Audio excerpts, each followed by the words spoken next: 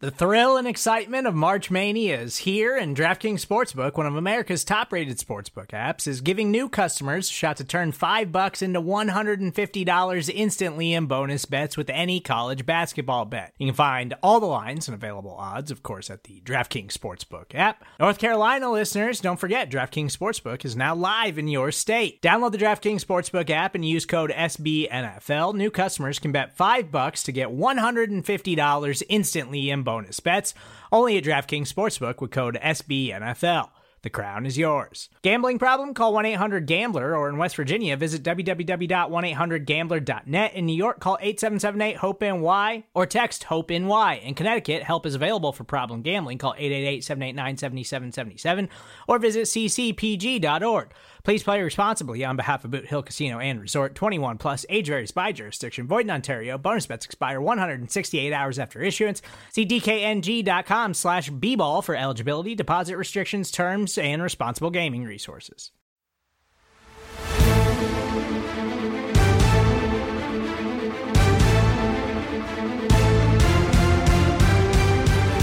Welcome one, welcome all to the greatest show of them all. It is the NFC East mixtape, presented to you as always by the 4SB Nation NFC East blog, podcast networks, whatever you want to call them.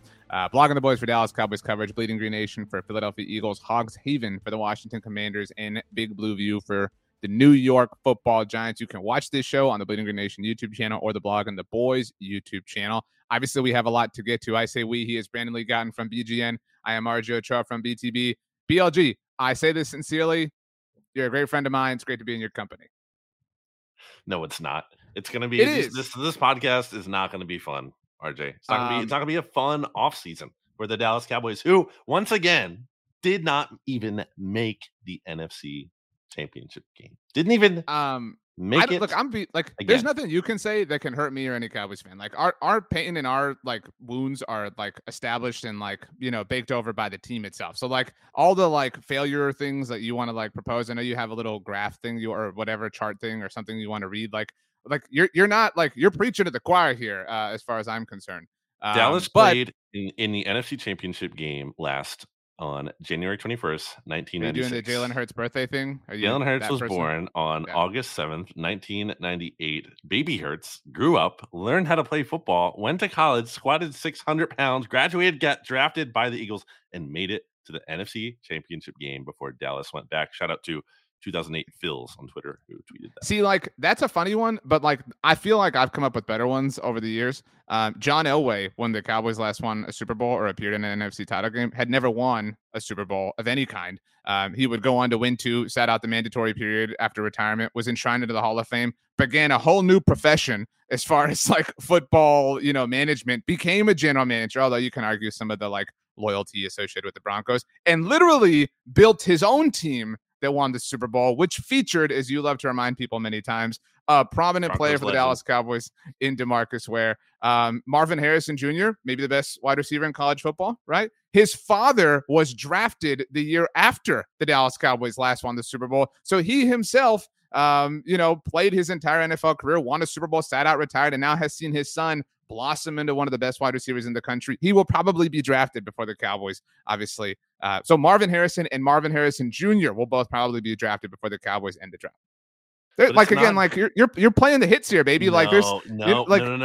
If you're gonna, you got to come up with something unique. This is the same. Get the VHS tapes out. I'm all for trolling, but let's at least be unique about it. Let's bring in. Wait, I have one last thing before we bring in our special guest. One last thing, okay, and we can get into it probably with our special guest. This hurts more than you're letting on because it's not just that they lost. That you're used to, correct? It's how they lost and why they lost. And I disagree. It is the most that they lost, and it's your boy Dak, who you hold so near and dear. And I disagree because this was the same thing that we saw last year. Look, we'll get into it. I don't want to make our special guest wait any longer. And we said that phrase, or we said that line, special guest. That is incredibly appropriate. The most special possible guest that we could ever have. I said, you were my great friend, Brandon. This truly is our wonderful, our perfect friend, Rob Stats Guerrera. Stats, we love you, buddy. Thank you, guys. I love you too. I'm going to be nice and not point out that the 49ers have been in 6 of the last 12 NFC Championship games with 4 different quarterbacks. I'm not going to bring that up at all. They've been to 7, I believe, in the Cowboys drought. So you did stop shy of going the full way. I mean, at least you have that. The Niners have no rings to show for that. The Eagles have at least won the Super Bowl stats. I mean, like, come on, like, bragging about NFC title game appearances over here. It is so weird that the 49ers have played for a Super Bowl half the time in the last 12 years, especially for a lot of that. They weren't even good. It's just a weird scenario. When they get to the playoffs, they go to the NFC Championship game. They haven't lost before the NFC title game since 2002. It's also weird that we haven't seen the Eagles and 49ers play in the playoffs much, even though they've been to all these championship games. I think it's only happened twice ever. That's crazy. Like they've never, I think they're like, their peaks have never coincided really. Well, I have to say, and look, I'm obviously sad about the Cowboys season ending. I wore my Houston Astros World Series championship t-shirt here because they beat both of your teams on the way to that title. And this is all I have. This is my copium. So I'm taking it all every second that I can. That being said, these are the 2 best teams that are going to be in the NFC title game. I'm not above saying that. These are the 2 best coaches. I'm certainly not above saying that in the NFC. I have said many times that Nick Sirianni is a great football coach. Anything else, though, is, I think, subject to interpretation. I would be lying if I said I was not rooting for the San Francisco 49ers. A big reason for that is I'm rooting for my friend Rob Stats Guerrera. Stats, the YouTube channel that you had your wonderful post-game show on. What is the handle specifically? Is it Stats on Fire? I just wanted to make sure. Yes, at Stats on Fire. That is it. It's where you can find me. Okay, Stats on Fire on YouTube and Twitch and Twitter and Instagram and TikTok. He is a one-man marching band. Rob Stats Guerrera, the OG. Wow. That is, I feel like you're being really nice to me now because the Cowboys lost. I mean, we have to, like, you kind of represent the middle of the Venn diagram, I think, your Stats, right? Like, we know, like, because we kind of have to talk Cowboys Niners and then segue into like Eagles Niners. No offense to the Giants, but it's kind of insignificant for this episode of the NFC's mixtape. I want to touch on the Giants. We're still going to touch on the Giants and the Commanders. Okay, it can happen at the very end. The Giants had the worst showing of any team in a playoff game so far. Who did that Giants team? Who did they beat the week before? Oh, that's true. Well, I think the Vikings were more competitive against the Giants than the Giants were against the Eagles, I'm just saying, like, how pathetic is it that the Vikings lost to that team at home? Okay. All right. Man, I really wanted to see a Vikings. I would, if the Vikings had beaten the Eagles in the NFC title game, it would have been, some great jubilee for me. Stats, Brandon experienced the highest level of joy that he can experience. We talked about that a few weeks ago because he said he takes more joy in the Cowboys losing than he does the Eagles winning. So even though the Eagles advanced to the NFC title game on Saturday night, hold on. Let me give you some more context. He established a higher level of emotion. Those were your words. Stats heard them. First of all, let me give you more context on that. First of all, you have to understand my specific nature of my job is that when I'm working an Eagles game, I am working and I have a billion things to do after they win. So yeah, it's nice and cool, but also I do like 50 things. Whereas when I'm sitting back and watching the Cowboys lose, it's just fun. I get to enjoy it. I don't have to like type 50 things and then write an article and message 50 people and text every, like it's fun. I like it. Sure. But there's also this just great feeling of just getting to enjoy it all. So that's part of it. How did you feel the Cowboys played on Sunday afternoon? On defense, they were incredible. They were as advertised. They were better than I thought they were. I did not realize how fast they were going to get around the edge from both sides. It was ridiculous. But on offense, they stunk. What happened? They stunk. And don't give me Tony Pollard getting hurt because he played for basically the first half and did nothing for the most part. I agree with you. And the 49ers beat the Cowboys last year without Nick Bosa and Fred Warner for a half, and the Cowboys did have Tony Pollard. So I'm not buying that excuse that, he would have totally changed the outcome of the game.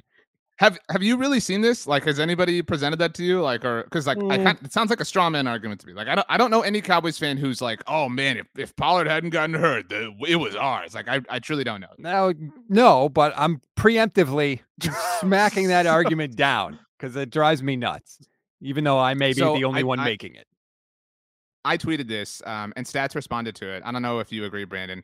So like the game is lost on the shoulders of Dak Prescott. Like there's no like in fact I said this many times on our shows and stuff, like there's nowhere to run, there's nowhere to hide. Like that is a truth that has to be faced. I don't know that I would have put all of last year's playoff loss on Dak, but I think you certainly, like if you're not putting 100%, like we're talking like the bare minimum here is 95%. The two moments or sequences that were most disappointing, I thought, was the end of the first half. So I would have kicked the field goal. I tweeted this on, I think it was 4th and 4. And obviously there was the Brett Maher thing, and like it was super dramatic, and Trent Williams was bullying him, whatever stats. I know you enjoyed that. But I would have kicked that field goal, and I'm not going to play the what if, like if they had attempted that field goal, maybe Pollard doesn't get hurt, but fine. They decide not to kick it. And I thought the Dak run for the first down, that truly felt like, holy crap, like they might do this. It felt like their time. And then that interception at the end of the first half, and obviously the Niners get that field goal off of its stats. Like that was like, it felt inevitable that Dallas was going to score. So even if you call it a field goal, even understanding the Brett Maher thing, like that was a 6-point swing in a game they lost by 7. And so then at the very end of the game, you only need, a field goal to win as opposed to a touchdown to tie. And I thought the worst moment of football that Dak has played in a very long time, stats, was when they got the ball with 3 minutes left. You have to go the length of the field, sure, but you get a touchdown. And we were all kind of like, they score, they're going to go for 2, whatever. You get a touchdown here, and it's your destiny, it's your legacy, et cetera, et cetera. Not only did they not do that, they didn't gain a single yard. They didn't have a single positive offensive play. So literally turtling up in the highest leverage moment possible. Right? Yeah. Well, and like a moment, I know I've like set the stage for you several times, Stats, but like a moment that's going to get a little bit forgotten is he almost took a safety. That was crazy to me. The only reason he didn't take a safety is because Eric Armstead said he was afraid of getting a penalty because he thought Dak was going to throw it away. That's so stupid that's reality. I mean, it's not Armstead's fault. Like, I don't blame him for that, but like, I hate the reality that we live in with this. But like, people will forget that because of the almost pick 6, Brandon. People will forget that because of the stupid play at the very end. But like, how do you come on that?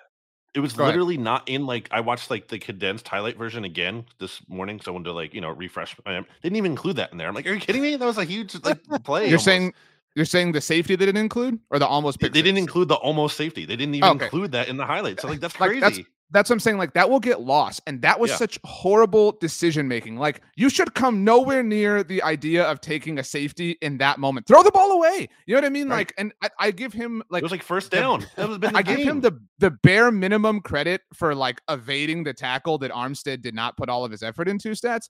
But like, how do you do that? Like, and there are other things, like multiple things could be true. Like Dalton Schultz, dude, you got to fight to get out of bounds. Dalton Schultz, like, do not lazily, approach the catch. Like, it was just a comedy of errors. But Dak is obviously the headliner. Stats now the stage is yours. Okay, there's so much there to respond to. I said going into the game, I thought Dak was in his own head a little bit, that he was feeling the pressure of the moment. He gave an interview with Fox where he said he rewatched the post-game presser from last year's game this week. Like, dude. Okay. You're making too much out of this. And I felt like he played like it. The first interception to Deommodore Lenoir, like, what are you doing? And you're right. The sequence before halftime was huge, especially RJ. I don't know if you saw this. This drove me nuts about Kyle Shanahan. He admitted he wasn't trying to score on their final drive of the first half. He said all he wanted, his literal quote was, "We liked the score where it was." They were not trying to score on that possession. Kyle. And then they hit Juwan Jennings on that big over route, and they eventually got into field goal range and kicked a field goal. They weren't even trying to score, which is an absurd philosophy. And it was a tie game, right? Like, he liked the score at a tie game. 6-6, which is absurd because you like that score? He freaks out when the other team gets the ball first in the third quarter. And here's why it was even a worse decision, let alone you just literally stop trying to score. Because of what happened in the second half, the Niners didn't touch the ball in the second half until about 9 minutes to go in the third quarter because Dallas got the ball first. They punted, and that was the Ray McLeod fumble. So you were content to sit in a 6-6 game, and then you don't even get the ball back to halfway in the middle of the third quarter. It was absurd by Kyle Shanahan. He got bailed out by the defense, the interception, and of course the field goal at the end of the first half.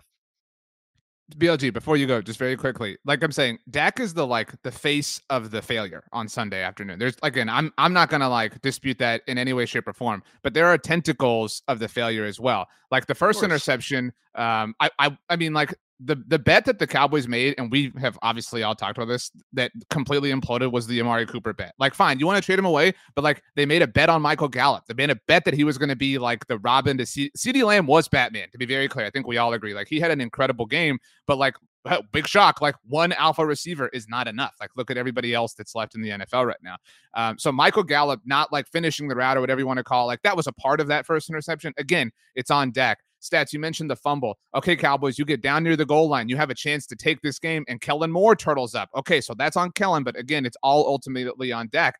It was just like you said it at the top, Brandon. It was kind of the worst possible way you could fail, because now you do have to face a reckoning that there's like people can get off and pop off all their jokes and other silly things because they're true. And you know, Michael Irvin said something like this the day that we're recording. And Stats, I do the like press conference thing is weird. Like I have no like context or like explanation for that stuff right there. Well, I think it's that like you can act like the drought doesn't hang over you, and it's not all like Dak's fault, right, or McCarthy's fault, but it is there now. Like you're acknowledging it. Like you're acknowledging that you're fighting ghosts in addition to like fighting the present. All right, so I don't think you have the graphic right because I couldn't get it to you in the right way, RJ. Oh, I can try between the quarterbacks. Is it okay? So, you can tell us your Tony Romo, Dak Prescott comparison. Yeah, like, you can just audibly do it. Way to just ruin the show. You know, it's super low hanging fruit. You're so much more clever than to like take this. What are you talking about? Look at their numbers, Stats. If you haven't seen my tweet, look at my tweet, and everyone else at Brandon Gouton on Twitter. I did quarterback A, quarterback B, and if you look at the numbers from Tony Romo's first 7 seasons as a starting quarterback, and you look at Dak Prescott's first 7 seasons as a starting quarterback. They're both 2 and 4 in the playoffs. And they're like 3 in the it is round. Uncanny. They are nearly identical, and then their playoff record success. No, not the right word to use. Playoff track record to this point, same thing. 6 games played, 2 and 4 each. 63.4 completion versus 61.6 completion. 7.2 yards per attempt versus 7.1 yards per attempt. 92.3 passer rating for Dak, and then 93 passer rating for Romo. You just got Tony Romo all over again. It's so delicious, and I love it. I'm not like disappointed by that. Like that. Like well, exactly. That's why I love it so much, because Cowboys fans are going to be like, this is who Dak is going to be. He's going to be the guy. Like, actually, he's better. Actually, you just need to get him more of this. Actually, he's underappreciated. You're fighting a non. And part of it, let me talk. Hold on. And part of it is because it comes out of this underdog thing where like Dak was a 4th round pick and Romo's an undrafted free agent. So you get the benefit of the doubt, as opposed to not saying literally just Carson Wentz, but if you're someone like him who is the number 2 overall pick, there's so much more pressure and negative attention on those kind of players. The Cowboys quarterbacks don't face any pressure. Derek Barnett in Josh Sweat, where like Josh Sweat earlier in his career was always seen as a positive, even if he did literally the same thing. How is the Romo Dak point involving Josh Sweat? Because like and Derek Barnett, expectations so are lower, dude. When expectations are lower, you're doing the thing where you're talking into me, and people don't like that. So I can let you talk if you want to talk, and I'll stop. But okay, if I'm going to finish talk, the I'm Josh Sweat going. point, please. The point is, when expectations are lower, it's like there's this like rush to be like, oh, this is so cool, this is so great, this is this great thing. Dak is Romo. Eagles fans were never scared of Romo, and there was nothing to ever be scared of. These are your guys: Dak Prescott, Tony Romo, Kirk Cousins, losers that you will absolutely love to have around, because you know they're never going to get over the hump. You know it in your bones, and you're just going to root against it, and you're going to act like there is that chance, and it's never going to happen. I love it. So I want the Cowboys to keep Dak Prescott. I want the Cowboys to keep Mike McCarthy. You might win a division. Great. You might win a playoff game. One playoff game. Great. You're never getting over the hump with them, and I love it. So that's all I got to say. Wow, there's some rage there. I don't know why. I mean, like that was coming from a deep place. I mean, maybe a rent-free place, but we'll see. Stats, do you agree with the diatribe that Brandon went on, I suppose? I did not realize that Dak and Romo's numbers were that similar. That's eerie, because if you had asked me before we started, I would have said I would rather have Romo than Dak. I think Romo's a better quarterback. I think Tony Romo's the second best quarterback in Cowboys history. I've been on record as saying that. Dak did not play well. And RJ, I know you're going to fight me on this. What did I tell you all season? Mike McCarthy is a potato. And once again, the Cowboys, and credit to Greg Olsen, who was awesome on the broadcast on Sunday. He was all over all the different things the Cowboys did poorly at the end of that game, starting with not rushing onto the field to get the punt off before the 2-minute warning. He nailed that. because the Cowboys let time go off, and then there was 2:05 when the Niners got the ball back, and it basically invited them to throw the ball to George Kittle, which they did for a big first down. He was all over the sideline stuff, how you have to be going forward with all of that. He nailed it. And if Mike McCarthy is not going to run the offense and he's not going to run the defense, you got to be the conductor of the orchestra. You got to be all over those little details. And for the second year in a row at the end of the playoff game against the 49ers, he wasn't. I will say you missed one thing that Olsen noted that I thought was really astute of him. On the positive side of the 2-minute warning, I think it was first down. And Brock, I don't remember who Brock Purdy completed the pass to, but he threw. And as they were going to commercial, he said, this is why Kyle Shanahan is Kyle Shanahan. You throw the ball because you know you only have a couple of seconds before the 2-minute warning. Like the clock is going to stop no matter what. Like a lot of teams would be scared and would say, like, let's just run the ball and let's get to the 2-minute warning. But so again, these are tiny little things. It's part of what makes Greg Olsen very good. I don't know why people don't highlight that. But anyway, there's nowhere to run or hide. Like I think like sometimes the two of you or other people make it seem like McCarthy like 100% sucks. I don't know that either of you think that now. I think that the Cowboys like they're trapped in this middle. Like they're trapped in this middle now where they're like kind of good and really good at times and maybe even like the hovering around the best sometimes, but they have their worst moments when they're most important. And that happened here. Like McCarthy had handled all of these things for the most part all season long. But when the pressure was highest or whatever like cliche you want to assign to it, he really failed. And you know what? What was my biggest problem? You both know with how they lost last year. It was how big of losers they were, right? Like, oh, it's the refs. Oh, whatever. Like they complained and pointed fingers and everything. McCarthy had not been that guy. And some Cowboys fans are like, whatever about this. But after the game, I'm sure you both saw, he pushed or shoved or put his hand in the face of a cameraman. I'm not saying that was like malicious or like the most aggressive thing of all time, but that is a symptom of that same culture. Like, it's like, dude, just like, you lost, you got your ass kicked, like just own it. Instead of like, even if it's like, if you consider it like a 1 on the like aggression scale, it is still a symptom of like, pouting or whatever because you lost. The camera person didn't even like get in his face either. Like they were kind of off to the side and he almost had to like reach out. Like it wasn't like you were right in his face. He almost like had to go out his way to do that. I think part of the crazy thing, to take it back to Dak for a second, is like Cowboys have to double down on him now because the way his contract is, they don't have to, but they designed. I'm not trying to interrupt you. I'm just saying they did design it like to be able to restructure starting now, but they do not have to do that. They don't have to, correct? Yes, but I mean, they probably likely will now have to give him more, or will give him more money. It's just kind of like a weird spot to be in. Obviously, I think they're going to do it because they're happy with him, but it's just like a weird thing that we might see like a Dak Prescott extension after this finish to his season. I mean, or a restructure. We saw a Kirk one a year ago to your like rant or whatever. And like I think Dak is. It became clear. Not that it wasn't to some people, but it became clear that like right now there's Mahomes and Burrow for me on one level. And I've had to like eat some crow on Josh Allen. And then the next tier right now certainly includes Jalen Hurts. And he's in the middle of writing the chapter that may vault him to that same tier as Mahomes and Burrow, right? Well, obviously, so what happens on Sunday is a big part of that. Then there's this group of quarterbacks that are very good and can certainly thrive with a lot of talent around them or some talent or whatever. I certainly put Dak in that case. I have demoted Josh Allen to that case in my own personal book. I think Aaron Rodgers is still there. Justin Herbert's there. Lamar Jackson's there, right? But like it is very clear, like there was life among the idea stats that Dak could have been on the Mahomes Burrow level. Like we saw it a week ago. We saw it on Monday night. You know what I mean? Like, but like the 500 team. Yeah, I mean, all I'm saying is like he was wonderful against the mighty Eagles defense on Christmas Eve. So like again, there was some data and some evidence to that idea. But we have learned that okay, Dak, this is now a lot of data that you are not elevating your team when the moment matters the most. You can certainly win. You can certainly have success, but you're going to be you're going to have to be part of one of those teams that has the talent around you. And that's why, like, I don't mean this as a shot to Jalen Hurts, but like Jalen Hurts is masterfully executing everything with all the talent he has around him. I would say the same thing about Brock Purdy right now. Not that they're the same quarterback or anything, but like Dak is Dak has CeeDee Lamb. And I don't say this like, oh, poor Dak. They took away Amari Cooper and they made it, to where he was going to have to do it this year. And he couldn't stats.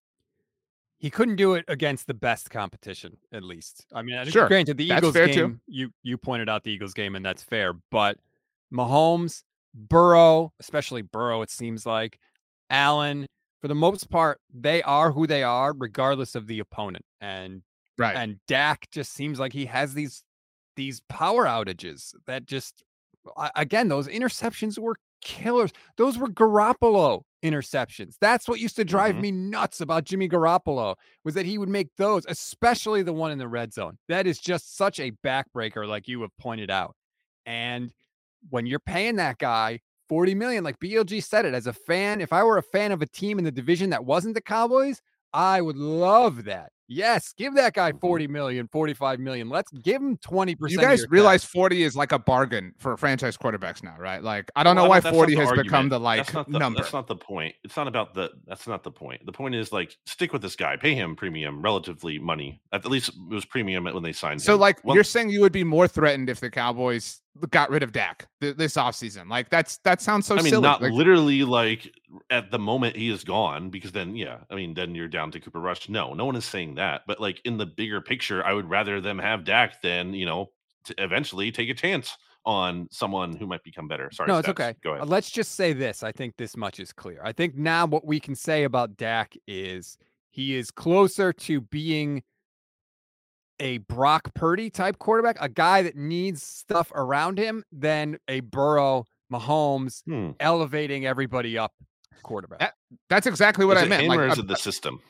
That's exactly what I meant about it becoming clear. Like that piece that you just described was not fully known. It was like a scratch off, or like the picture wasn't fully. No, it was an assumption, and an assumption like based on biased emotion in your case. Like, that's not true. I've said since his rookie year, he had the so like since his rookie year, since he entered the league and he was beating my team. I've been saying this. Like, no, like there were times, there were signs of life that we saw.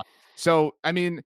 And the first interception, I think, is an example of the, like, he's not Burrow point stats. Like, you're trying to force this thing to Michael Gallup. Like, Burrow finds a way. You know what I mean? Like, and I don't mean that like as lame as it sounds, but I mean, he's, again, the like 8th or 9th best quarterback in the NFL with the ability to play at a very, very high level if he has the talent around him.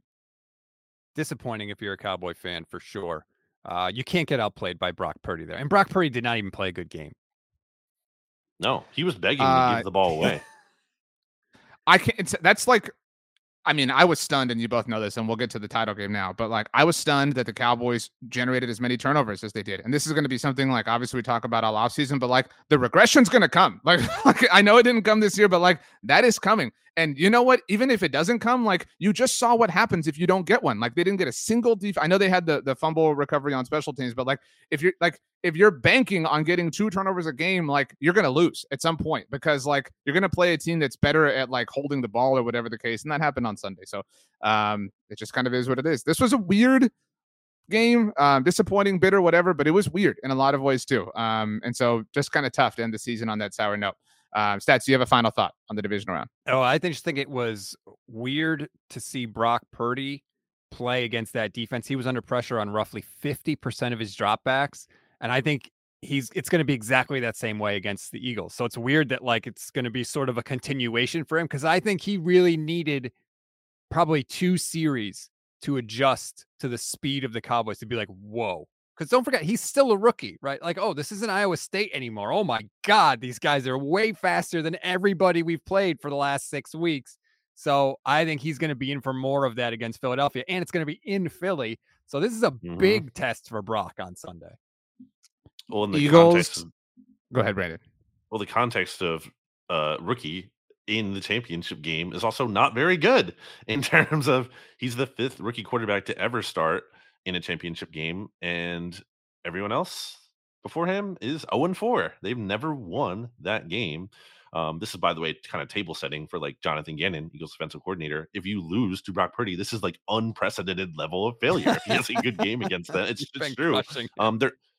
Their average margin of defeat in those games, by the way, is 10.25 points. There's only one game that was 1 possession. Like these games aren't even close historically. Small sample size, and combined touchdowns 4, combined interceptions 9. Like these rookies do not play well in these just again, historical precedent. It could be different here. I'm not saying it's going to happen again, guaranteed. I'm just saying like this is the precedent. Who was the last? Was it Joe Flacco? No, it's literally never happened. Are you saying no in the title game? Flacco yeah, and that's Sanchez in in the same year, I believe, wasn't it? No. Sanchez was 2 years later then, because Sanchez was, or 1 year later. Sanchez was in 09. Oh, right, because one of them Um, would have had to won and if it was both of them against each right, other. and Flacco was in 08.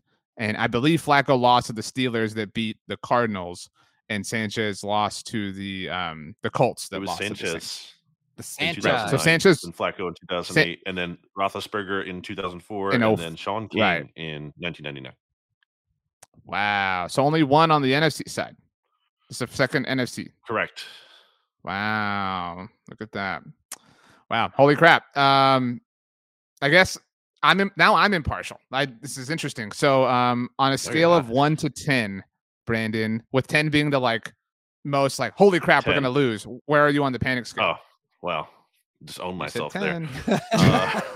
Cell phone, Cut those that, are clip rare. that. No, 1. I've reached the Whoa. point where, look, I think this is going to be so very odd how the Eagles won 38-7 on the 5th year anniversary of them winning 38-7 against the Vikings. Of course, that was the championship game, whereas the divisional round against the Atlanta Falcons, who had gone to the Super Bowl the year before and lost to Tom Brady, played the Eagles really tough in Philly. And I think it's going to be that kind of game. I think it's going to be a very tough game that kind of comes down to the wire. But I've reached a point, like I did with that Eagles team during that Super Bowl run, where I can't bet against them. I mean, they look so awesome against the Giants. Jalen Hurts looks healthy. Lane Johnson looks healthy. This looks like the team that they were earlier this season when they were just like having their way with teams. And again, I don't think that's going to be the case with this 49ers team. But I gave you the historical precedent for like Brock Purdy. It's not great. You're playing in Philly. The vibes are, RJ, you said it yourself on the SB Nation NFL show that like Philly, the Eagles arguably have like the best vibes right now. I just think there's so many things working in their favor. AJ Brown, let's talk about him for a second. AJ Brown dominated the 49ers last year. And now, stats you can say that was Ambry Thomas and Josh Norman, and it was, but that was a Titans team that didn't have Derrick Henry playing. That was a Titans team that had washed Julio Jones as their second wide receiver, and then the other guy, I forget his name. Like, this is AJ Brown with Devontae Smith and Dallas Goedert and Miles Sanders and this Eagles offensive line. I just believe in the trenches here. I believe in it's not even. So sorry to wrap a bow on what I'm trying to say here. When the Eagles beat the Vikings and we're going to the Super Bowl, it was instantly like, how are we going to beat Brady and Belichick? It became not about that to me anymore. It's like, this team is so good. I don't care who they play. They're better. They're going to win. I believe in them. I mean, you have dogged on Jonathan Gannon like all year long. Even last year too, you ripped him to shreds. Now you have no panic whatsoever, like not even a 2 that he's going up against Kyle Shanahan in this offense, which before last week had scored 37 points in 4 straight games. And the defense. This is the best defense in the NFL. I just said it's going to be a really close game that comes down to the wire. I didn't say it was going to be. Well, then how could your panic be a 1 if you're like those are because I like think they're going to pull it through because Jalen Hurts gives you that kind of confidence because that's who he's been. He's 15-1 as a starter this year. He's going to come through. He's going to deliver. The one game what a loser. He didn't win. He lost the game as the starting quarterback. Yeah, where they turned it over 4 times. They lost to a team that the Niners crushed. I can't even imagine. There were bad calls in that game. It was fluky. Like, I'm not really worried. So, okay, that's one game. One game versus the other 15. Which one is more meaningful to you there? I can't imagine what it's like to have a team with a quarterback that's lost the game. Man, that's such a weird thing. Yeah, the Niners, like, we're not saying, Brandon, that, like, you should be at a 10. Like, that's like, that would be stupid, I'm not too. saying you're saying I should be at a 10. I'm telling you, you asked the question. I'm giving you the answer. You want me to say a different answer that makes you happier? No, but we're just questioning the answer and listening and understanding and accepting. You don't have to like it, but that's the answer. Do you know how a podcast works? Like, we're having a conversation. Like, that's exactly what we're doing here. So let me lay things as I see them, and then stats. I'm curious for your 1 out of 10. The advantage, I'll do the advantage, at every single area. Quarterback, obviously Philly. The run game, I'd give to San Francisco. The offensive line, I'd give to Philly. The most tight. Dude, how could you don't want to give the run game advantage to San Francisco with Christian McCaffrey Eagles there? Literally just ran for the second most yards. I'd give it to Philly. Playoff history since 2019. Okay. It's close. I don't think that's give it to the 49ers, but it's very close. Well, that's why I gave the advantage to the O-line. And Jalen Hurts is part of if we're you know what I mean? Like, I'm talking about the running back group. Yeah. If I'm going off the running back group, but I've said running game. Okay, no. Now I'm like specifying that, like to Okay. your point, because if we're involving Sure. Jalen Hurts, then it's certainly fair. But if we're like, Okay. if the matchup is like Yes. Christian It's McCaffrey, running Miles Sanders, backs. whatever. Yes. Sure. The like contentious part for me is the skill position group. Like Mm. that is the most difficult thing to kind of figure out. Like, and I think that's true maybe in both title games, because like AJ Brown and Devontae Smith are wonderful. Dallas Goedert is wonderful, and obviously if you involve the running backs, but like Debo is terrifying. Brandon Ayuk is terrifying. George Kittle, I feel like woke up stats last week, like in a different way. Like he felt like he was like a sleeping giant. And obviously, if we're going to involve, Hurts' running game, like McCaffrey in the passing game, like that, I don't know what way I'll lean, but whatever way I go, it's 51-49. And it is the tightest thing for me. George Kittle has caught 23% of his career touchdowns from Brock Purdy. Talk about waking up. Like, that's an absurd statistic. But how is that possible? I think that the last game against the Cowboys was a really good example for the 49ers offense. Like, oh, you shut down Christian McCaffrey. Awesome. You shut down Debo. Awesome. You shut down Ayuk. Okay. Did you shut down Kittle too? No? Okay. Then we're just going to spam George Kittle for every big pass play that we need. And he ends up with 5 huge catches for 95 yards, including that juggling 30-yard catch, which is going to go down as one of the great plays in 49er playoff history. It was awesome. I was freaking out at the time. But no, if we're comparing, I give the Eagles the edge in the run game. I give the Eagles the edge on the offensive line. I give the Eagles the edge in wide receivers. I give the Niners the edge at tight end. And that's probably it on the offensive side of the ball. George Kittle's better than Dallas Goedert. Don't make that face. I'd give him the edge at play caller too. Yes, I would give the Niners the edge. Like if we're talking like who's pulling the strings, I mean, Kyle Shanahan's the best in the business. On the flip side, it's not close between Kittle and Goedert. Goedert is really good, but it is not close. Kittle is in service to Dallas Goedert. Well, give me the argument for Goedert. I mean, I think it's close. I'll give you Kittle, but like, I don't think Goddard's. Would you say Goddard is a top 5 tight end? Yes or no? Yes, but there's a difference. Like, they're both really good.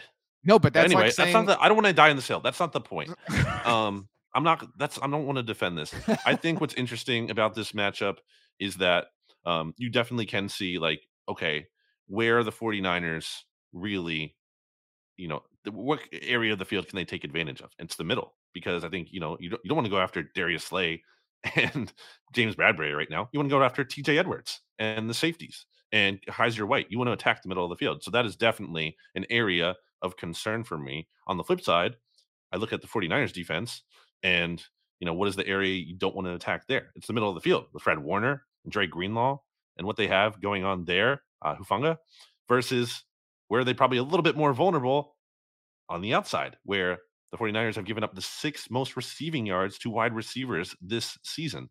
What do the Eagles have on the outside? They have AJ Brown and Devontae Smith. And also, what was a big criticism of Jalen Hurts going into this year? He never throws over the middle. He can only throw outside. Well, maybe that's good in this matchup. He's certainly gotten better at throwing over the middle, but he likes naturally to go to the outside.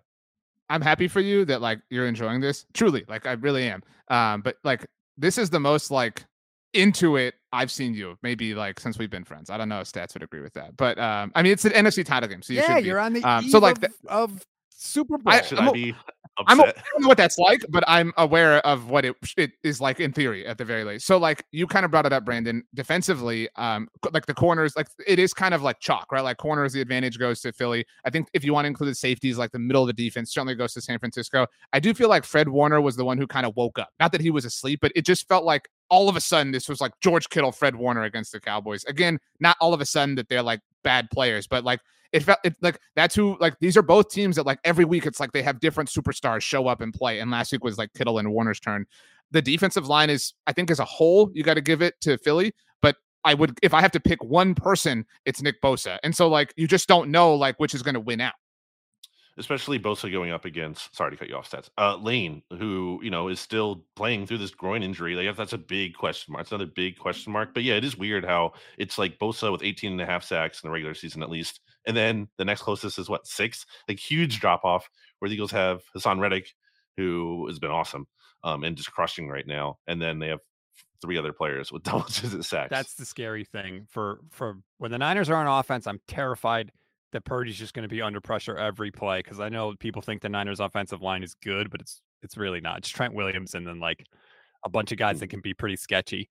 But the thing that worries me most about the Eagles offense is not Jalen Hurts running, even though that is a threat.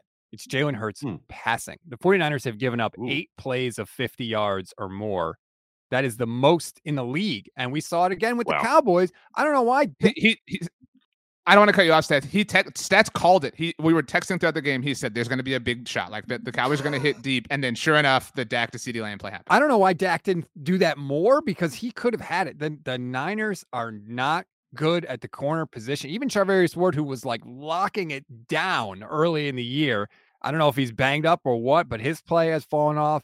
They are not good at making plays on the ball outside of Ward. So like a lot of times Deommodore Lenoir will be in perfect position and the guy just mosses him. Like I'm terrified of that. The only thing that I will say in defense of the Niners is it's been really weird, but if you go back and look against them, one receiver for the other team will absolutely go off, whether it's Cooper Kupp or CeeDee Lamb or Terry McLaurin, whoever you want to pick. And it seemingly hasn't mattered. They still lock the other team down, which is really weird. The problem is the Eagles have 2 of those guys. Right. So the Eagles' deep passing attack is what scares me most in this game from the 49ers defensive perspective. Stats, I know you have to leave very quickly. So last thing, Brandon has said several times on the mixtape and to you, I'm sure, that if the Eagles don't win the Super Bowl this year, it's a failure, right? And I think that's a bit of an overreaction. But so like, from both of you, so you can both hear one another as well, in some quicker answers, because Stats does have to leave. Stats, you first. Like, how disappointing is it if the Niners lose? Just so, like, you both know and can make fun of the other, like, if your team ends up winning. If Brock Purdy wasn't starting, it would be massively disappointing. But the fact that it's Brock, third-string quarterback, last pick in the draft, rookie, I can't kill the 49ers if they don't beat the team that has been the best team in the league all season long. Will I be disappointed? Of course. You're 60 minutes away from the Super Bowl. That's always going to be just gut-wrenching. But when I look back, I think very shortly after that loss, if it were to happen, I would be able to look back pretty quickly and say, this is an absolutely insane year for the 49ers. I've continued to maintain that to make the Super Bowl, so many things have to go right that are outside of your control. Injury, health of your players, health of the other team's players, fumble luck, turnover luck, weather, all that stuff. None of that seemingly went right for the 49ers this year, and they're still playing for the Super Bowl. So I'm picking the Eagles to win the game. I'm just, spoiler alert. They were my pick to make. Good thing Stats has been really good at picks this year. Yeah, that's true. They were my pick to make the Super Bowl. You took the 49ers to beat the Cowboys. Yeah, I did. Before the year began, I had Philly. I just think that they are the best team. So, yeah, my expectations are not going to be, I'm not going to be just absolutely enraged if the 49ers lose just because of how this year unfolded. Quick follow-up really quickly, Brandon. If they win, get Stats out of here. Is it, I know, is it just in one word, Stats, if they win, is it one of the more, or the most satisfying Super Bowl appearance, or like whatever point of success? The Niners haven't won the Super Bowl, obviously, since 1994, but like, would this be a more satisfying appearance than 2019 or 2012? Oh, yeah. This is absurd. The fact that they're even here is just ridiculous. You couldn't even like make it up. If anybody proposed this at the beginning of the year, you'd be like, are you out of your mind? I literally said the sentence, if Brock Purdy has to play at all this year, we don't have to worry about that because the season has gone off the rails. And here we are. Okay. All right. I agree. Yeah, I agree. Like that all is well reasoned. I can't really argue with that. You can look at it from the standpoint of they made it to 3 of the 4 last NFC Championship games, and they did not win a Super Bowl. Assuming they lose this game, like that's tough. That weighs on you. I think we're seeing it weigh on the Bills, like to your point, like in a different way. And specifically Shanahan too. So we're going to talk about, like can't get over the hump coaches between what happened in that aforementioned Falcons, Patriots Super Bowl. And then this, it's just like, he's really good, but it's that exception, or not exception, to be the rule at that point that kind of just, it creates the doubt in your mind. So I think there is that angle to it. But yeah, certainly from an Eagles perspective, it has to be a failure because look how good they are. Look how you don't blow out teams 38-7 in the divisional round. Like that doesn't happen. That's crazy. That's wild. So it's the amount of talent they have on the roster. And again, I've talked about, it's also the window in terms of might lose both coordinators in theory. They're definitely going to lose some of these key free agents. You just don't, and just having the experience of seeing the Eagles go win a Super Bowl and then what happened immediately after that. Now, obviously, they were able to pivot 5 years later and get back, but there was, it was a kind of decline each year after that, and things were really bad in 2020. So you have to capitalize on these chances, to Stats' point, getting this luck that you have and making the most of it. What was the original question, I guess? Like how disappointing it would be if you lost. Okay, yeah, then it'd be very disappointing. But to be fair, I said your feelings were kind of well known that it would be a failure. So, okay. But so like, is there any way, like Stats kind of has the Brock Purdy thing? Is there any, and he's going to leave, but like any contextual piece that would change your answer? Like if this, then maybe it's not a total failure if they lost on Sunday. I mean, if there's like a week, like if the Eagles lose on a 70-yard field goal, then like, okay, well, that was kind of insane. Right. You can't really predict. You can't really do too much. If the running back lines up at center and they pull off like a Hail Mary, by the way, lateral play, right? We didn't really talk about that, which is kind of crazy.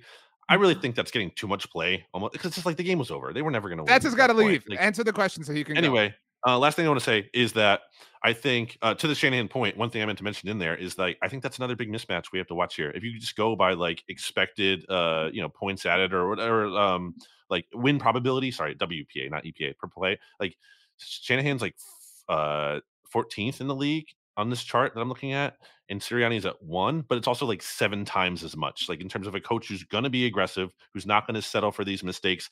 Like it's one thing to lose, but at least I think from my end, I will know probably Nick Sirianni went balls to the wall to do it. Whereas with Shanahan, you might be like kicking yourself. Well, what if we did go for it on that 4th down? I think that might be a little bit harder to live with. Prepare for some text. Stats, we love you. On Twitter, Instagram, Twitch, YouTube at Stats on Fire. The legendary now and forever Rob Stats Guerrero. Love you guys too. Thanks for having me. Thanks, buddy. Go Niners. That's what we were looking for.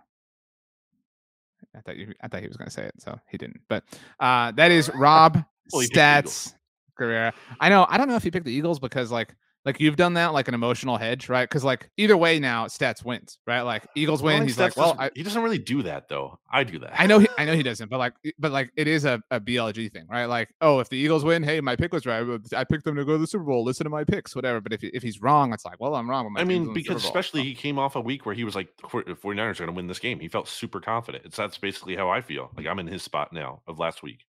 It's turned out to be so for him.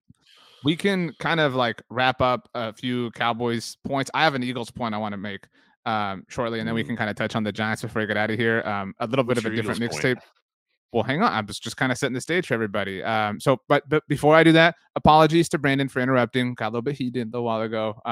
Having Stats Brandon and I are really fortunate to be able to do this, and Stats is a really good friend of ours. And so like getting to talk to him again and getting to talk football with him just felt really good. Felt really nice. Natural, if you will. It's just natural.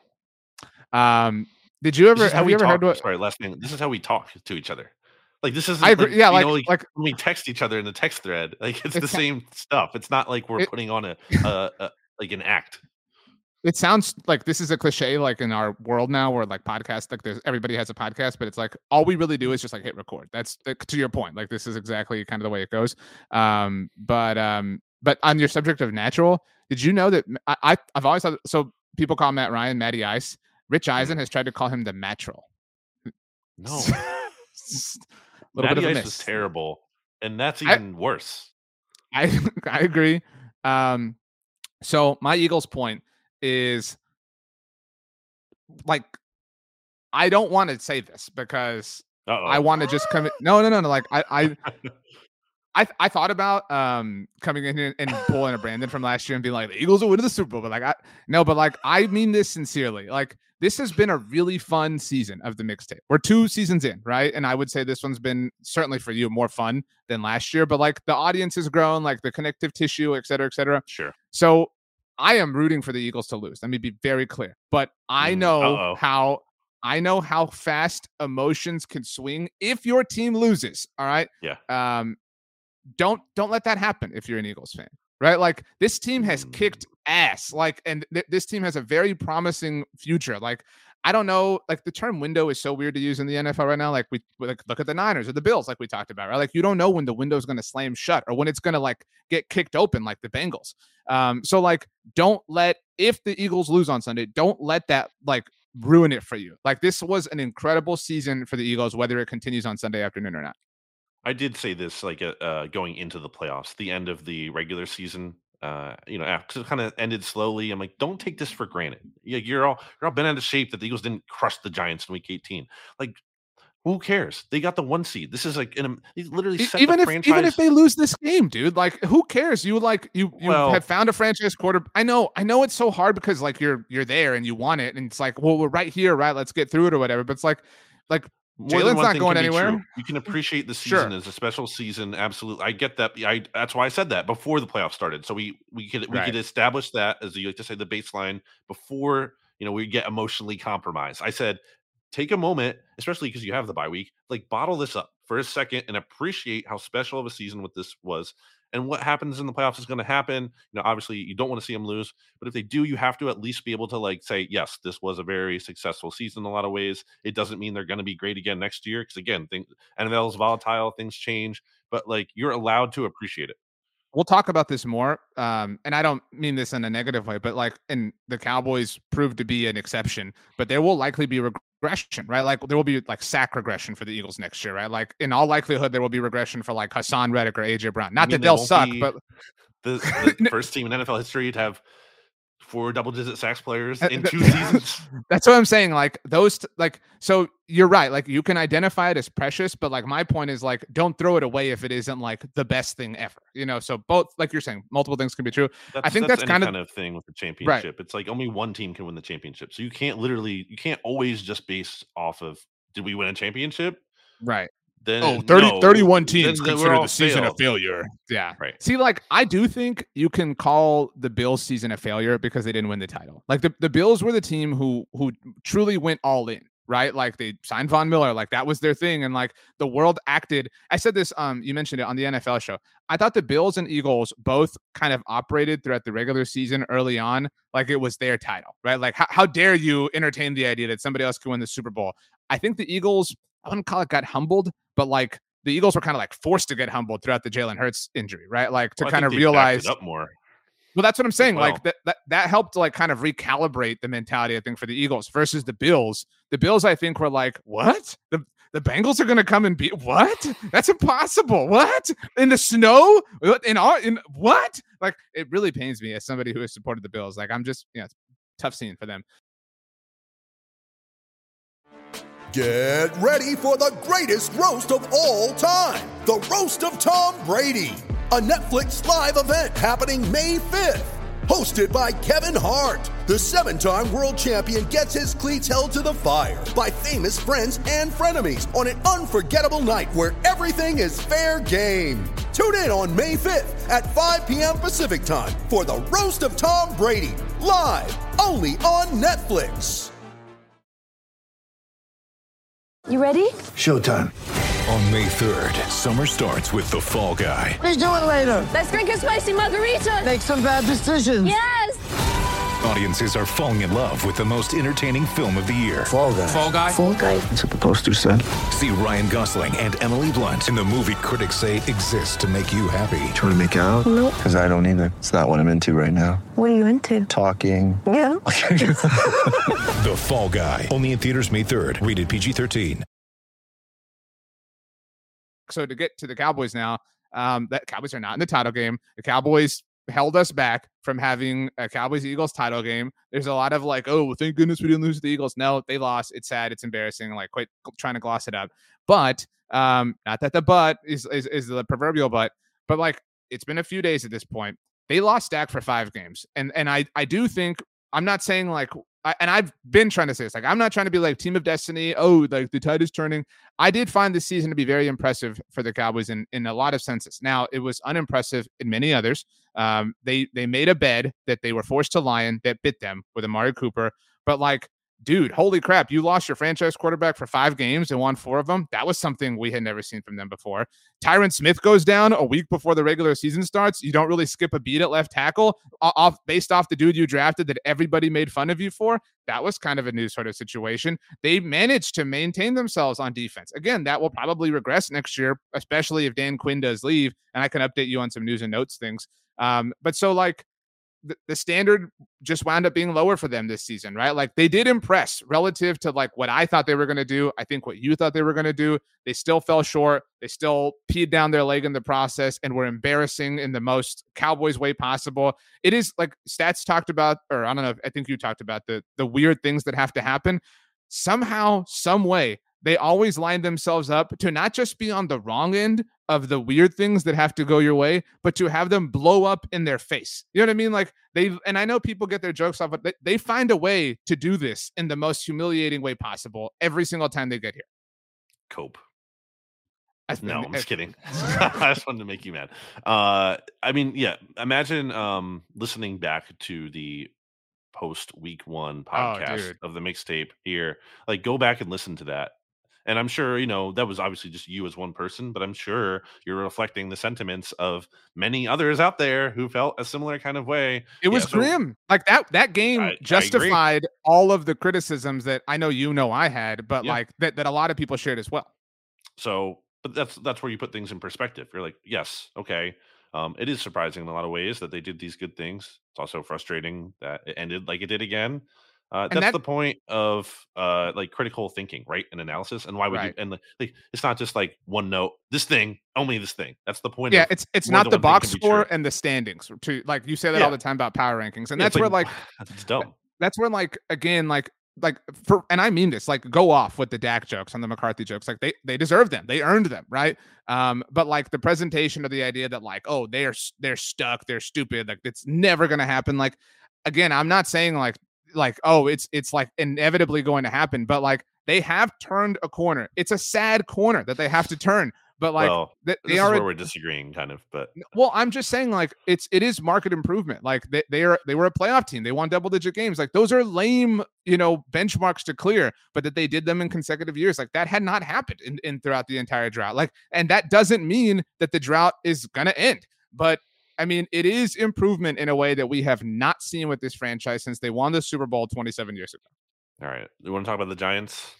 I think we as a society are lacking some critical thinking when it comes to the Giants. Like similarly to the Cowboys, like the Giants ran into maybe the team that's going to win the Super Bowl. And I mean, like ran into them. Like this was not close. I thought the Cowboys win over the Bucs was the most sound win of the wild card round. Is that fair to say? Yeah. I think this was the most sound win of the playoffs so far. Like I would say second place might be the Bengals win over the Bills, honestly though. Yeah. But like this was just a demolition. I mean, like where was anything positive? Nothing. And you talked about the Zeke play at the end where he lined up at center and everybody made a big deal about it. I know I tweeted about the Brian Daboll punt. I do kind of think like that has become the face for this when that like really was kind of inconsequential at the end of the day. But it's the process, It's not I agree. It's not like you change the outcome of the game. It's just like it got down to 8 points. The line got up to 8 points. They're 8-point underdogs. You're trailing like in this season. That's how kind of house money-ish anyway. Like, what are you doing? Why are you not going for it here?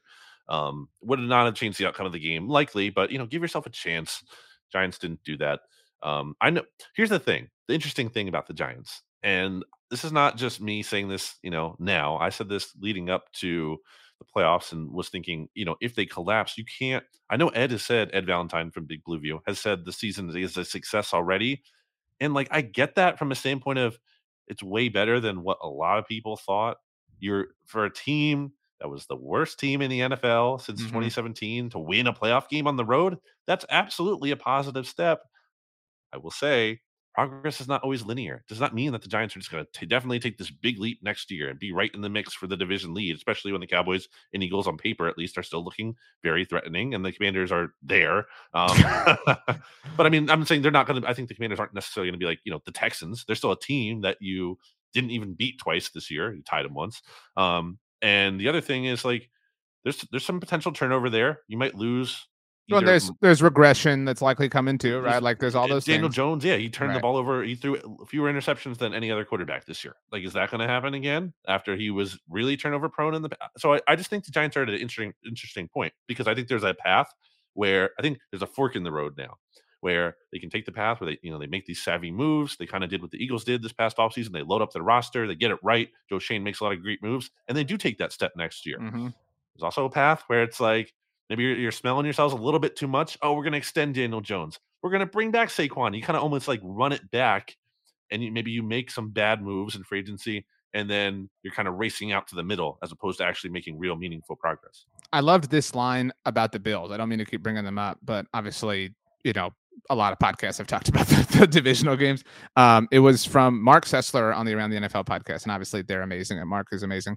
But in talking about the Bills, he said, and I kind of touched on this in my own words on the NFL show, but he said they've lost their innocence. And I really liked that line, because I think it's really hard to go, and this isn't the case for the Eagles because they're a big market and super rich in NFL history, but it's hard to go from being a small market team to then having these big expectations and then failing, right? Because then it's well, now everybody wants to come for you, right? Now everybody wants a piece of the mockery, right? And we're kind of seeing it's starting to happen with the Bills a little bit. People are really coming for them a little bit.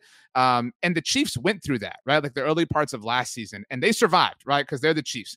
I don't know if the Bills can. And so the Giants kind of became, obviously not small market and obviously huge NFL history, but they kind of became the plucky underdog, the runt of the litter. You know what I mean? So next year is going to be the year where it's okay, now we have legitimate expectations for you. So what's going to happen if you don't meet them? If you fall short, can you handle the blowback?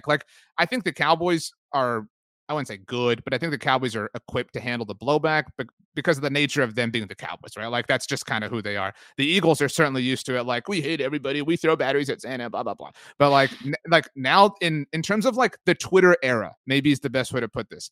For the first time in the Twitter era, the Giants are going to be expected to do something. So what happens if they don't? How are they going to react? I'm very interested to see that, if that winds up being the case. Also, I thought Daniel Jones did a lot of good things this year. But who was really scared of Daniel Jones still? And maybe getting a wide receiver will make worlds of a difference. We've seen that happen this past offseason. Getting that, if they can get a stud, and I wouldn't I wouldn't put it past Joe Shane to be able to do that somehow, whether that's a trade or I'm looking at the free agent options here. And unless They're I'm I was unless I'm missing someone, this list is the name that I think we'll hear because of the buzz would be Lamar, right? And if they get Lamar, then I know you're not a Lamar guy, but that would be interesting. You were the one who brought this up. I'm talking about. I said wide receivers. Oh, I'm sorry. I thought you were talking about quarterbacks. Yeah, I was. It's still not great. I mean, they're going to stick with Jones. I mean, right. I'm pretty confident in that. But I don't mean Lamar as a receiver, just to recycle an old draft take. That would be crazy. But see, I don't know. I mean, I'm very interested. I think however you felt about Jones and Barkley before Saturday, don't let that game, don't be the person that's well, they can't pay Jones, whatever, blah, blah, blah. I mean, that is stupid. But it does, I don't think it changes anything. Yes, agree. But also does kind of be well, at least from my side of it, again, it's I'm not really scared of the Giants re-signing Daniel Jones. Again, I think he had a nice year. I think he's a nice player, but it's I don't know what you're going to really win with nice, and also you still have a lot of work to do. So again, I think I'm not trying to say it wasn't a successful Giants season. I agree that it was. I'm just saying, I think you're saying this too, it is not just guaranteed that you take the next step in the positive direction. Look at the Bills. I mean, you know what I'm saying? Nothing is guaranteed. Nothing. You know what I'm saying? And I say that knowing that 75% of the title teams are the same as they were a year ago. You know what I mean? But nothing is guaranteed in the NFL. Okay, a few quick Cowboys notes, and then we'll pick the title games. I know you're going to pick the Eagles game a million times, but just for the purposes of the audience understanding, it is now the offseason for Dallas. The Commanders. I mean, okay. Obviously, the season's over. Cowboys hold the 26th overall pick. Would have been 27th. Do not forget, people. I know you remind people all the time. The Dolphins are forfeiting their first-round draft pick, so Dallas was slotted 27th. We'll pick 26th. It's going to be an expensive offseason potentially for the Cowboys. Trayvon Diggs, CeeDee Lamb, both eligible for new deals. And they told us when they made the moves that they did last year that they were preparing to pay them. And then obviously next offseason, Micah Parsons will be eligible. And so they've got to, save parts of the pie. I did think this was super interesting. Did a video on our YouTube channel.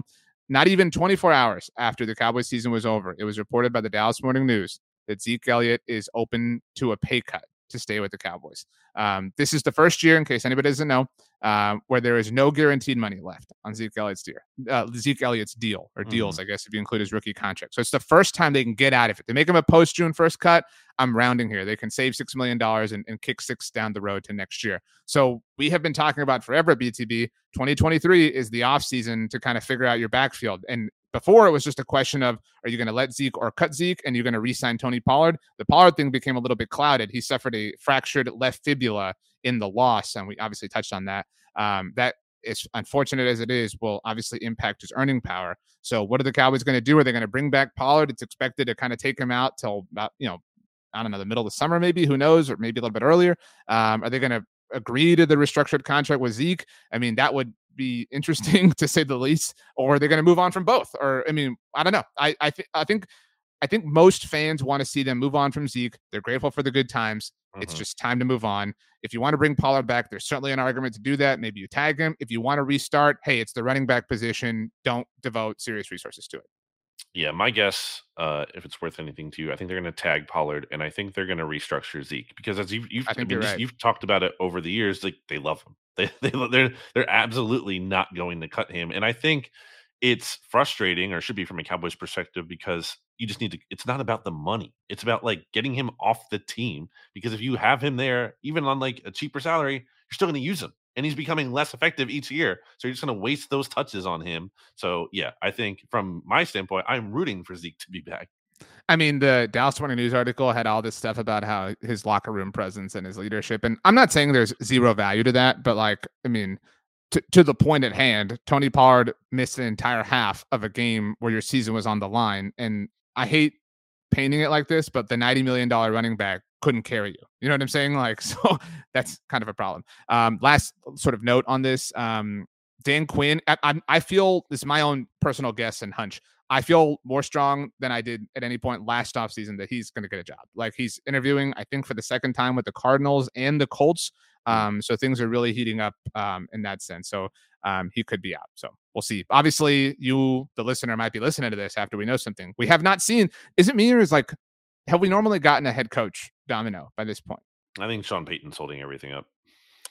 Nah, I'm all out on that. But if he doesn't take a job, I know, I agree with you. If he doesn't take a job, I'm going to have to deal with this all for another year. That's going to suck so much. So. Last thing I have on the Commanders really quick is that the only thing, I don't know if I articulated this effectively as I wanted to last week when I think I was talking about their offensive coordinator situation.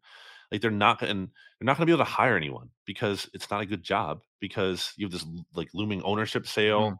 You have the fact that Ron Rivera, could be kind of a lame duck. Like, no one's going to want to go to that job. That's what happened with Matt Rule. No one wanted to go to the Panthers. Right. It's not a good job. If you're a worthwhile candidate, generally you have options, and you're not going to pick that option.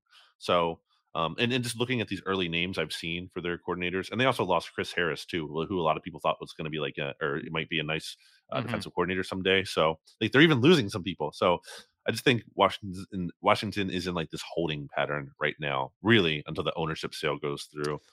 And there's talk that Bezos, might be involved or whatever, but we'll see. The Bengals and Eagles are both 2.5-point favorites as of this moment. It's about 3 p.m. Central Time on Tuesday, January 24th, according to our friends at DraftKings Sportsbook. Of course, the difference between the two is that the Bengals are on the road. And again, a difference too, they're playing Patrick Mahomes with a high ankle sprain, which obviously has a lot to do with the line. I think that we're both picking the Bengals and laying the points.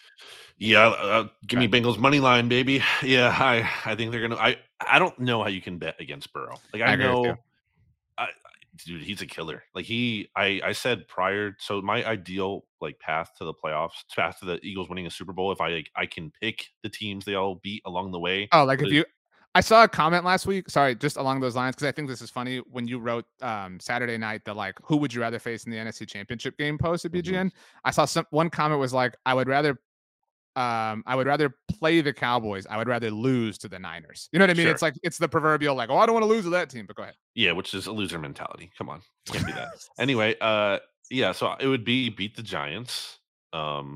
Because knock a division rival out, beat the Cowboys, knock another division rival out, right? And then a lot of people would say the Chiefs because, like, oh, they're the big bad Chiefs, Andy Reid, Patrick Mahomes. To me, it was Burrow, because I think Burrow is the most terrifying play. And I know the Rams just beat him in the Super Bowl, so maybe that kind of takes some of the juice out of it. But again, also Burrow is literally 3-0 against Mahomes. So if you're scared of Mahomes, like, this is the guy who beats him regularly and hasn't lost to him. So that terrifies me in part. It's not the only factor, but I just think when you watch him, it's similar to how I feel about Hurts. Like, just in terms of like, I trust they're not going to do anything wrong. They're not going to make that mistake. They're just going to go out there and they're going to crush you and kill you, and it's going to be demoralizing. And I'm glad Hurts is on the Eagles side, but like Burrow, I enjoy rooting for him, so I'm glad he's not like despisable, at least to me, because I think he's cool, and I'm cool with rooting for him until it comes to the point where it's going up against Jonathan Gannon. That makes me very nervous. But yeah, I'm gonna take Burrow. It's not even. I would honestly take him if Mahomes is healthy. Like that's not the biggest. I agree thing with to you. me.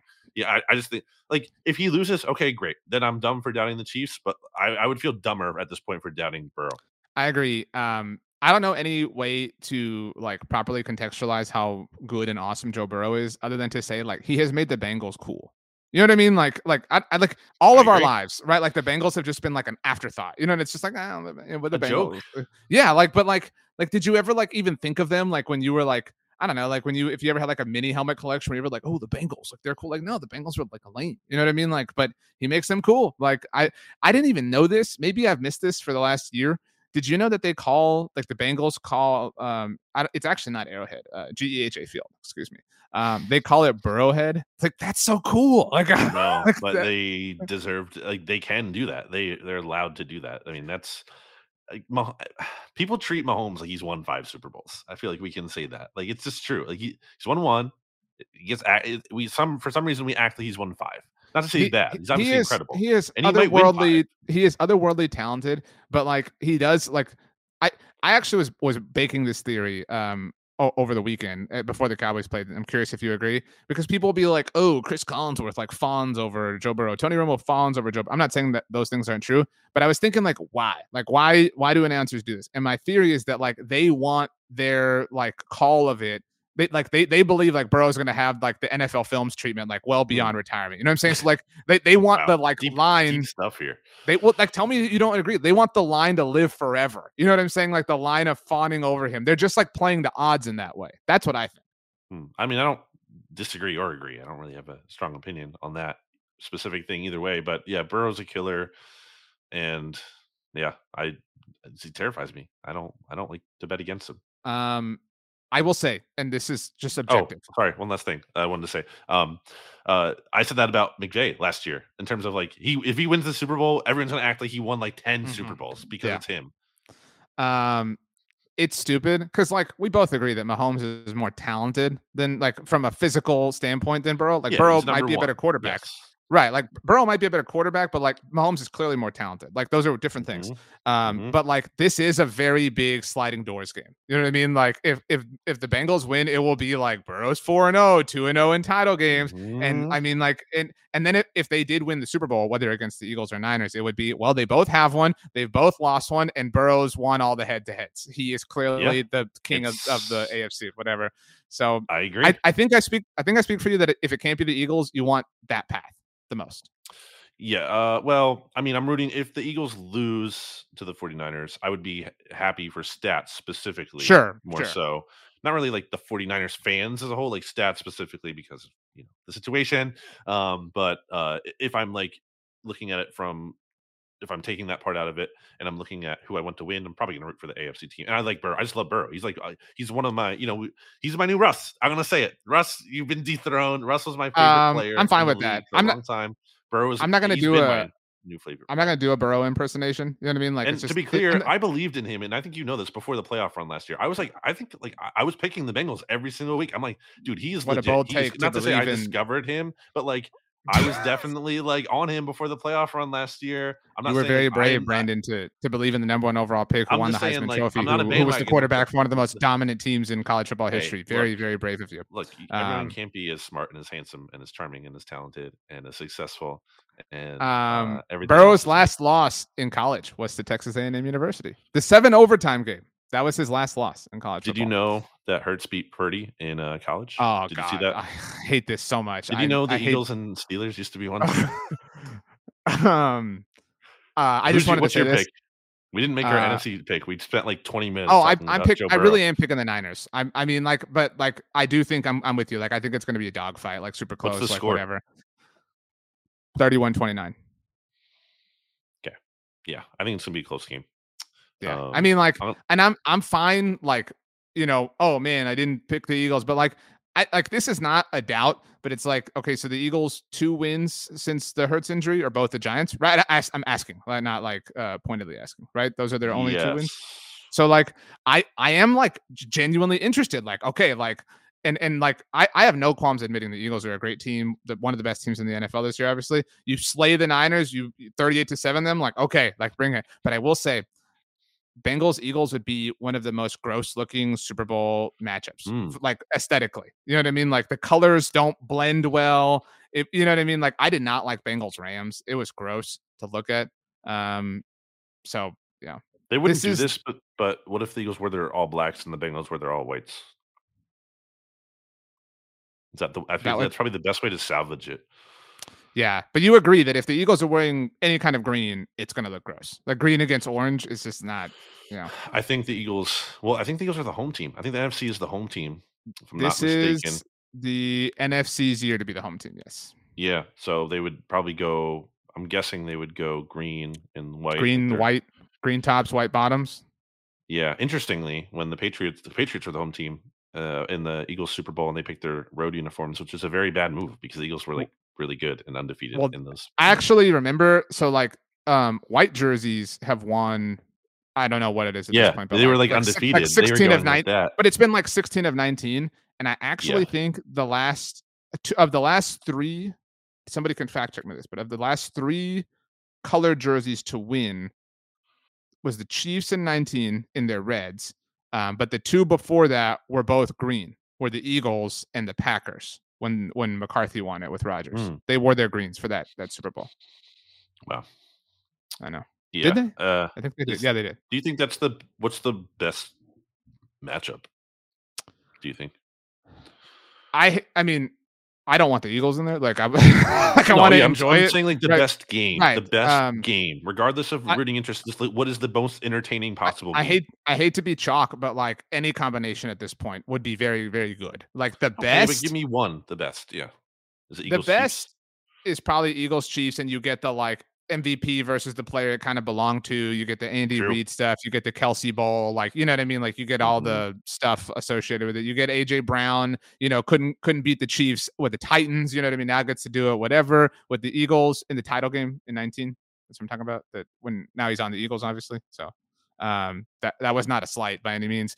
You get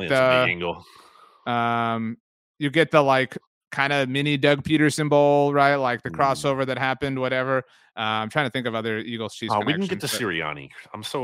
That's my final thought. My final thought is I've actually, because you were getting hurt by him during the game. Yeah, I am not alone in this, to be very clear. I know. Okay, it's very apparent that like Giants fans, especially all these NFC Cowboys fans, are like, no. It is NFL observers. It is even not. Don't bottle it up to like be fair about this. Even better. I don't care. Like honestly, I reached a point where I was like defending against it, and I was like, wait a minute, no, I'm gonna embrace this. I like this. I can't stand him now. It's great. I love it. It's awesome. I love it. Everyone's so mad. I love it. It's great. I wouldn't say that privately to me I wouldn't say that you were not fond of the Michael Jordan line, but I will say that you were not like, this is the most incredible thing ever to say. You know what I mean? So because I think like it's going to get taken out of context. People are going to think he said Jalen Hurts is Michael Jordan of the NFL. It's not what he said. He was specifically talking about like the composure and calm and confidence, which is a big point of why I'm not really like concerned in this matchup, because I believe in that. I believe there's something to that. Like the team just looks super composed and they look like, oh, nothing's going to go wrong. We're okay. We're going to be okay. We don't need to panic. And I think there is something to that about Hurts. I think a lot of players work hard in the NFL, and it's tough to be like, this guy works so hard. I think Hurts is like in that 99 percentile of like just like obsessive, like just like nuts, crazy. And Sirianni's kind of like that way in a different way in terms of just being a nutso guy on the sideline. Let me land this plan for you. And I think what I'm going to say, it's intended to be nice. Sirianni has, if the Eagles win the Super Bowl, Sirianni almost on his own has made it to be one of the more satisfying sports experiences if you are like a Philly fanatic. You know, I know that's a thing, but you got what I'm saying? Like if you like live and bleed and die Philly, like, and you're Philly culture, you know what I mean? You're like, they hate us, we don't care, blah, blah, blah. If that's your MO, Sirianni has like given you like it is soaking wet in Philly. It fits you know the what I'm city. saying? Yeah, absolutely. Right, and that's what like you can argue that's like, and I think that is people's argument that it is like artificial and like not authentic, like whatever. No, it but is if authentic. That is who he is. Hang on, but if it happens, even if it is artificial, if it happens, you don't care, right? Like if it happens, all you will ever care about is the gif of him like what like eyes like head bobbing. You know what I'm saying? Like all that crap lives forever if you win, but if you don't, like if they lose to the Niners and and like because all these things are possible, then it all comes back. You know what I'm saying? So like, well, and I don't think people here will care about that a ton, but yeah. They won't, but it becomes Russell Wilson-y in that like you craft this world for everyone to deal with, right? Like now you've crafted the like Jordan thing for Jalen to deal with. And again, you win and there's a good chance they're going to win, right? They're favored to win. Like if you win, nobody cares. And it's all crap you can flex on because you won. So yeah. All right. What's your final thought? My final thought? Yeah.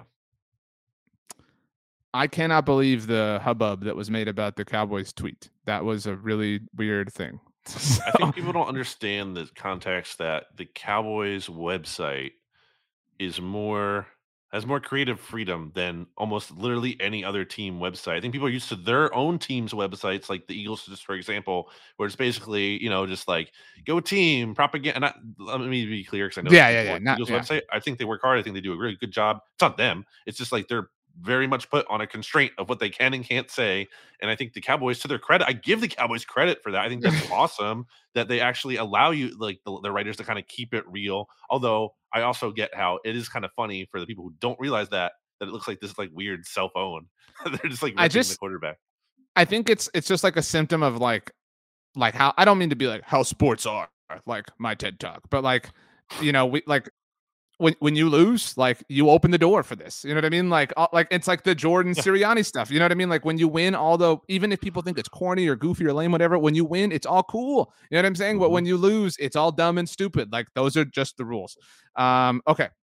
I told you before Giants Eagles in our group text that I had made a frozen pizza. It was not that good. Oh yeah. Just wasn't that great. So my question to you as we leave is, what is something you will make and eat before next week's mixtape? Not something you will buy or eat out at a restaurant, something you will make in your home. Yeah. Man, I wish you asked me this last week. I made some good, I could just lie, I guess. Not at this point. I could have just lied. I made these really good chorizo quesadillas. Oh, hell yeah. That's Blue the best Apron. thing you've ever said on the mixtape. Okay. I mean, they were awesome. Not an ad, just talking. Right. My friend Matt works at Blue Apron. He got me a free box like a couple months ago, and I'm only doing it like once a month. I don't do it all the time. It's kind okay. of just, something you're gonna make this week. I'm buying time to think what I'm gonna make. You could have gone like toast. You know what I mean? You could have given us just a literally correct answer. I'm not gonna make toast though. That's the thing. I do have a lasagna that I'm de-thawing. Does that count? I have a frozen lasagna that how you get like the free turkey with the grocery store points or like every year. So my mom gets the free lasagna always. She doesn't eat meat, and she'll just keep it in the freezer. It's kind of like an emergency lasagna. Like if there's a snowstorm or don't feel like cooking, whatever, it's just in the freezer. So my mom gave me the one she got from the year before because she has a new one now. So I have the leftover lasagna that I am currently de-thawing because you have to de-thaw it apparently for 48 hours before you bake it. Yeah, so I'm going to bake it later this week. Okay. I'm going to have that lasagna. It'll probably be like 2 meals because it's like a family serving. Excellent. Okay, let's get out of here. Brandon, give us 4 words. Eagles gonna win Sunday.